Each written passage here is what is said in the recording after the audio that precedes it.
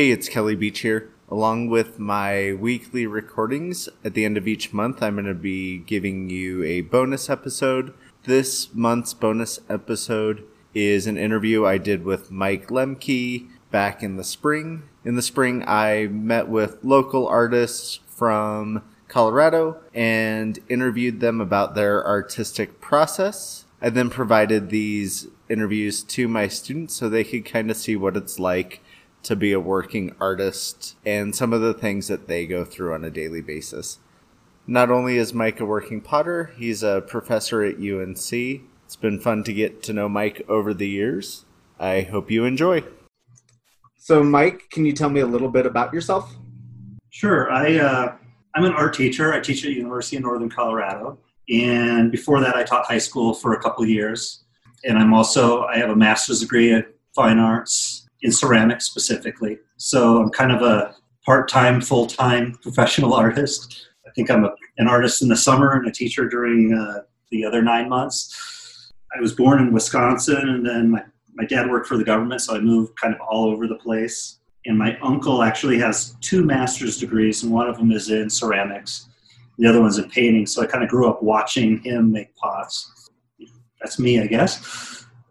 Great. What kind of got you into art? You mentioned family background, but is there anything else that really kind of drove you to the arts? I had a family background with my uncle, and I think my mom is she's an incredibly good cook. I think that's a really creative thing, and she's also really into the presentation and setting the dinnerware sets out and having fancy dishes and having everything presented in a certain way, which I think is kind of part of my connection to pottery, is just kind of growing up with a certain kind of aesthetic that has to do with pottery. I went to college to become a business major, though, but I took another art class, and I kept on going home and talking about my art class with my dad, my art history class, and my ceramics class. And he said, "So why are you a business major?" And I think my answer was something like, I kind of thought that's what you wanted me to do.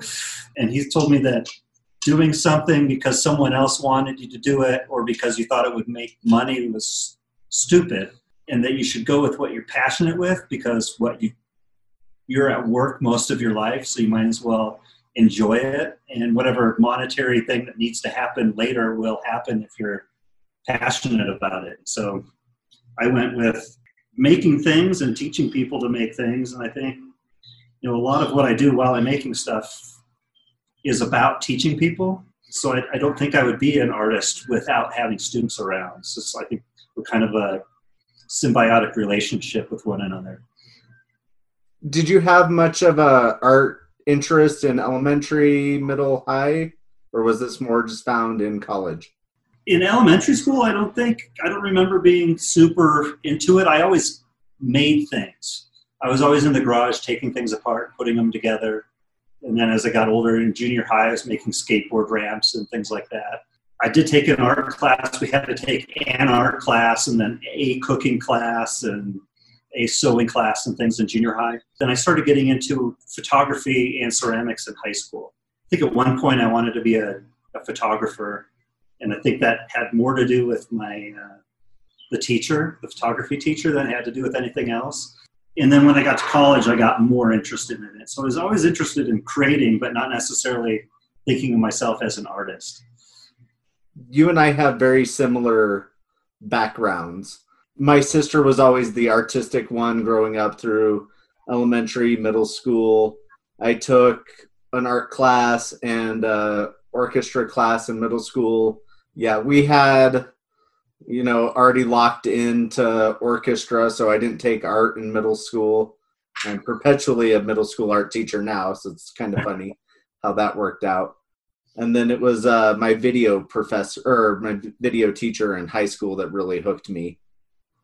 And then I moved into college once I realized that video school was going to cost me the same amount as 4 years at UNC for a semester at SCAD. I was like, all right, we're going to go this route. And I thought I wanted to be an elementary art teacher. or just an elementary teacher. And then it was the same kind of thing. Got into the art classes, was more passionate about that, so made the switch. I think teaching elementary school I think it would be a lot of fun, but It was a lot of fun. If I was ever having a bad day, I could hop into a kindergarten lunchroom, and I was the most popular person on the planet, Mr. Beach, and it would just immediately kind of cheer you up. yeah. And the only guy in the building probably. Yeah, there were a few of us, but not many. That was for sure. As an artist, I know it was something you kind of moved more into later in life, but what are some challenges or struggles that you've faced? Right out of grad school, I got really lucky. Right out of grad school, I was hired by a potter that had 6 or 8 employees, and she kind of taught me how to be a pottery business, which I was really lucky. And then after a couple of years, 3 years of that, I ventured out on my own, and then 9/11 happened. So people didn't want to buy pottery for craft fairs and things for a while. So I had to do a lot of things to kind of make ends meet for that. I worked for Home Depot building grills. I was an advertising photographer for a while. So I think, just kind of figuring out, like, 1 month you could sell more work than you could possibly make. And then the next month, completely cricket. So trying to figure out a budget and how to live with that.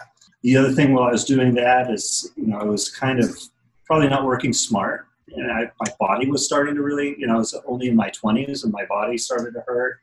I had back issues and wrist issues. And so, I had to kind of train myself how to work smart and do different activities throughout the day rather than just sit and do one thing all day and then the next do another one. So, the financial thing, and then just the taking care of my physical well-being part, and also working for myself, separating my home life and my business life. Since my business was at home was really weird. So I was working at weird times of the day and every day. And so setting time aside to do something other than just work was a challenge for me. Trying to figure out that home life, mental health balance. Yeah, I could see that. That's something as a teacher I struggle with too. Answering emails at home, prepping stuff. It's really easy for work to spill into that home life, and making that balance is super important. Yeah, one of my college professors, my ceramics professor in college, I think one of the most intelligent things he ever told me was, if you go into teaching, it's not a job; it's a comprehensive way of life. So you got to figure out how to do that and be happy with it. Because if you can't figure out how to balance it and be happy with that being your lifestyle, you're not going to enjoy teaching. So, I think that's something. Being a teacher is like being an artist / being a manager of people. So it's very similar. Teaching is very similar. I think that the pace of it is similar to being a full-time artist.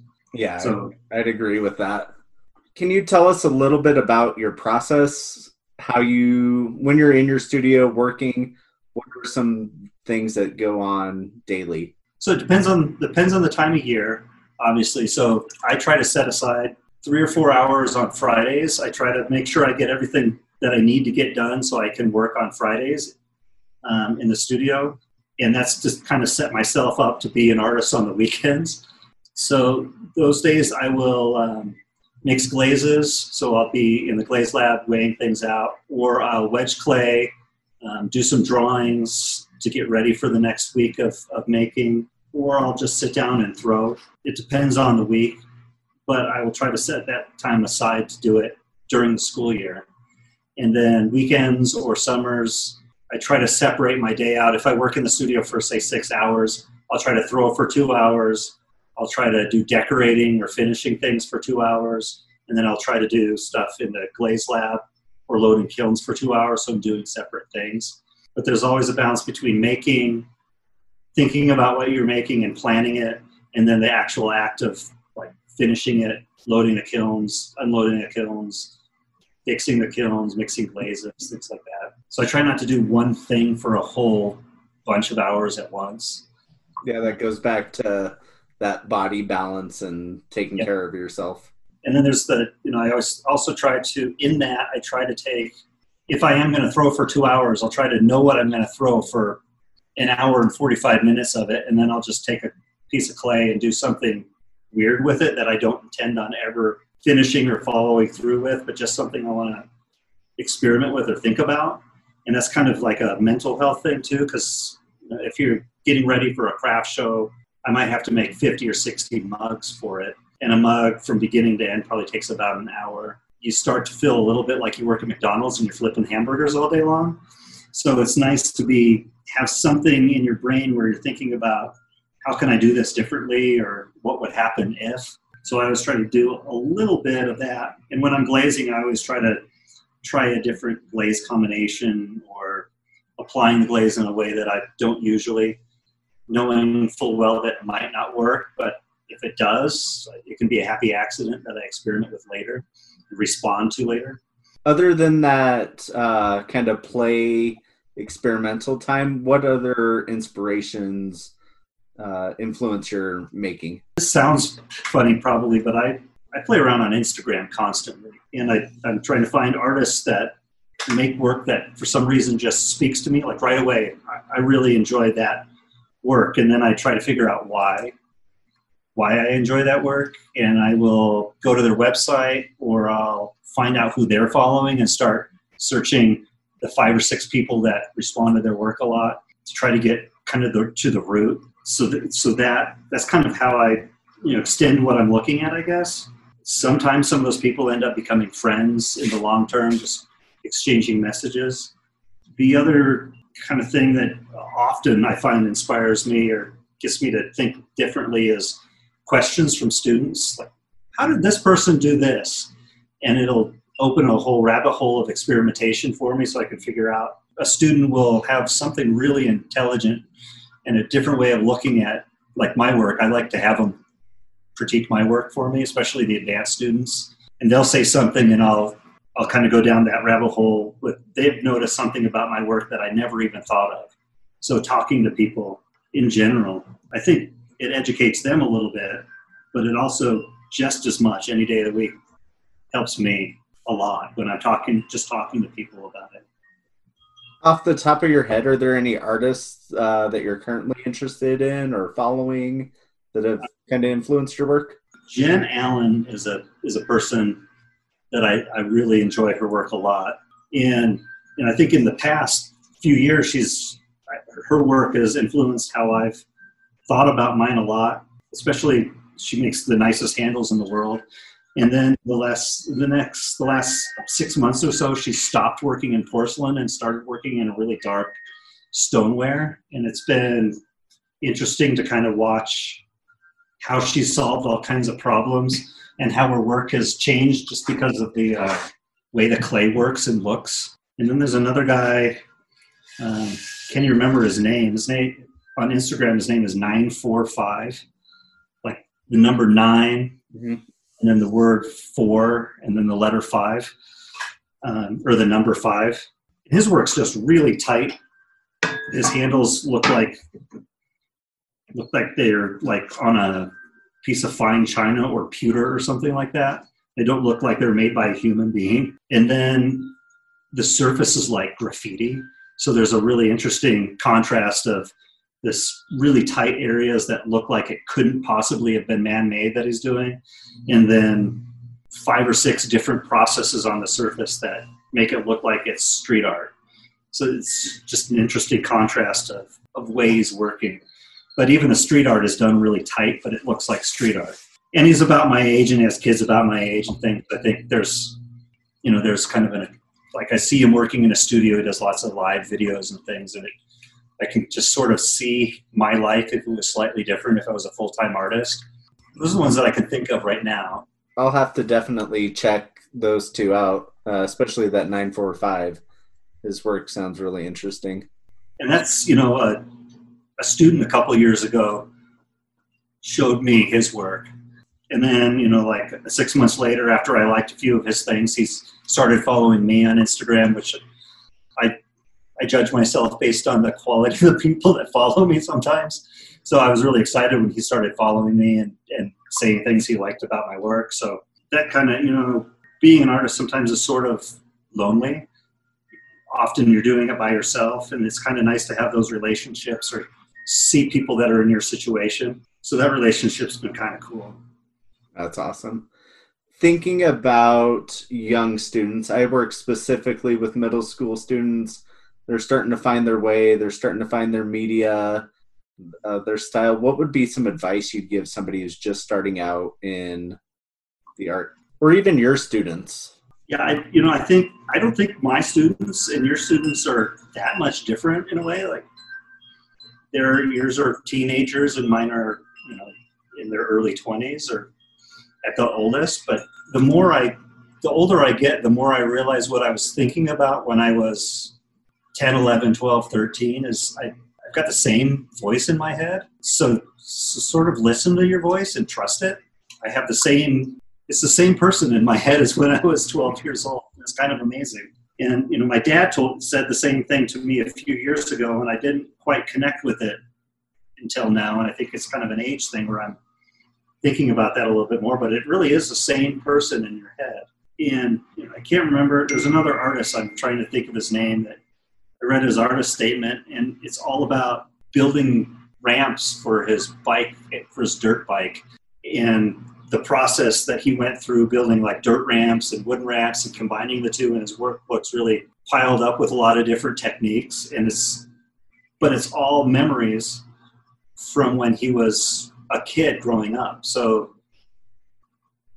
allow yourself what your interests to develop, and don't think like, just because I'm 12 years old, this isn't real. Or just because I'm 18 years old, this interest isn't real, because it is. So your emotions, your interests, the context of what's around you, allow that to be important to yourself. Growing up, and my mom set the table really nice for dinner, has affected my interaction with clay. I don't do sculptural work very often. I do functional utilitarian things for people to hold and use, and I think that's because of my mom when I was growing up. So allow those things to happen. Don't hide from them, I guess, would be the moral of that story.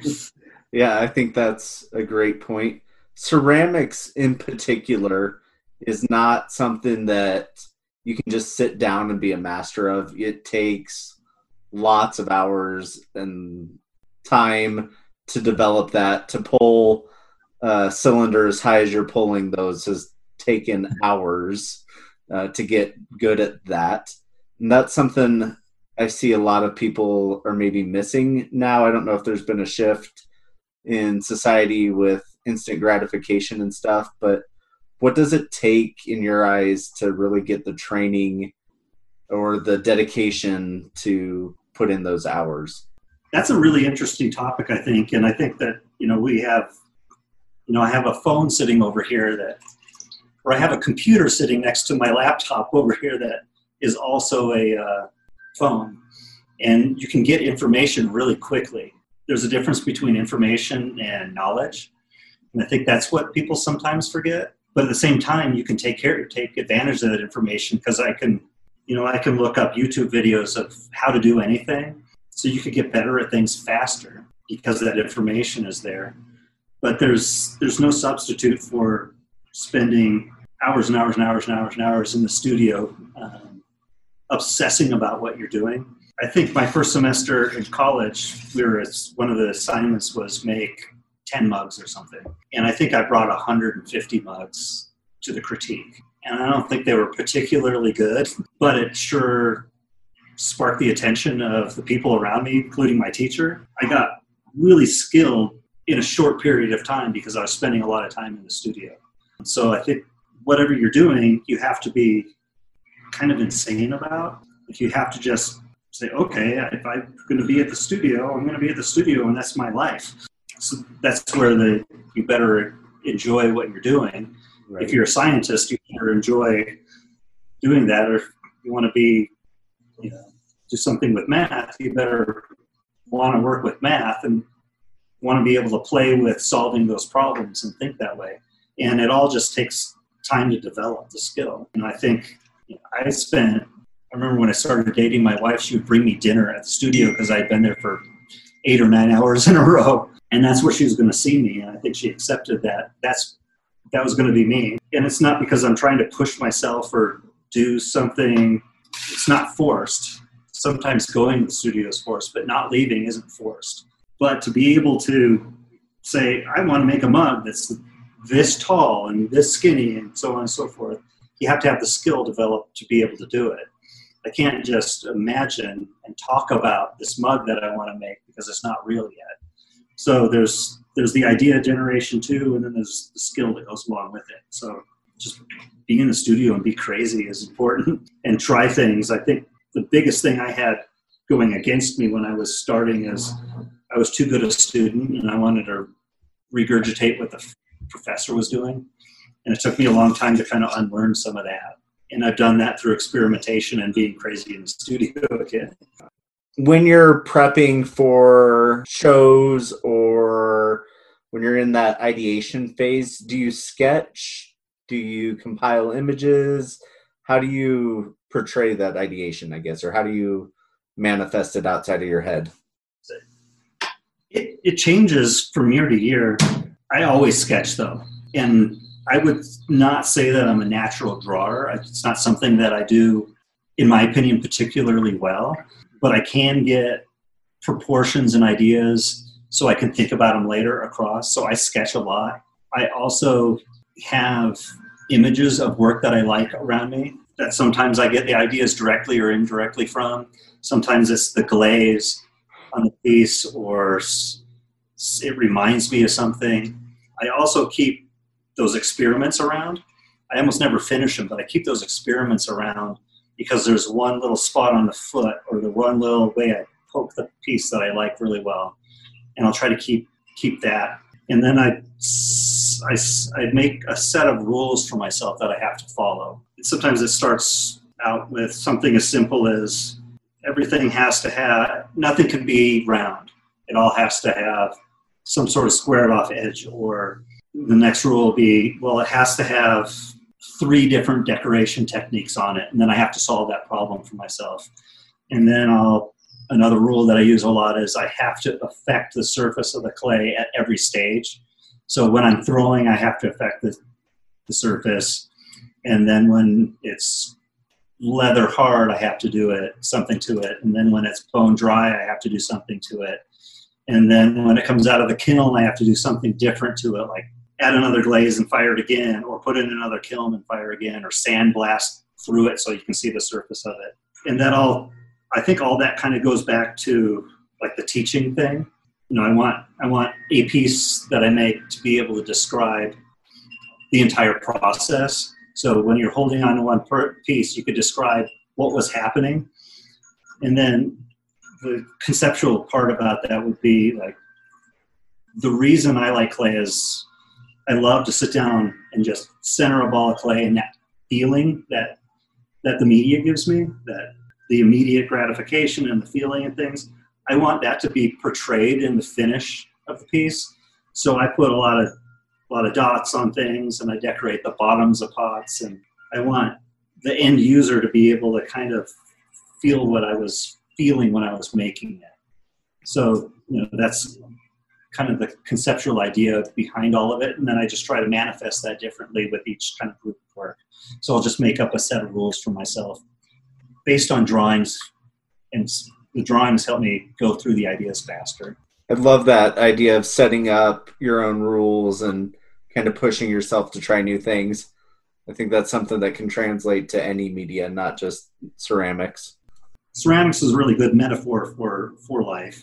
It acts a lot like life does sometimes, and it doesn't always work out right, which doesn't mean you quit or give up. So, and I think that's one of the things I like about clay over other media, is that it just relates to everyday life for me.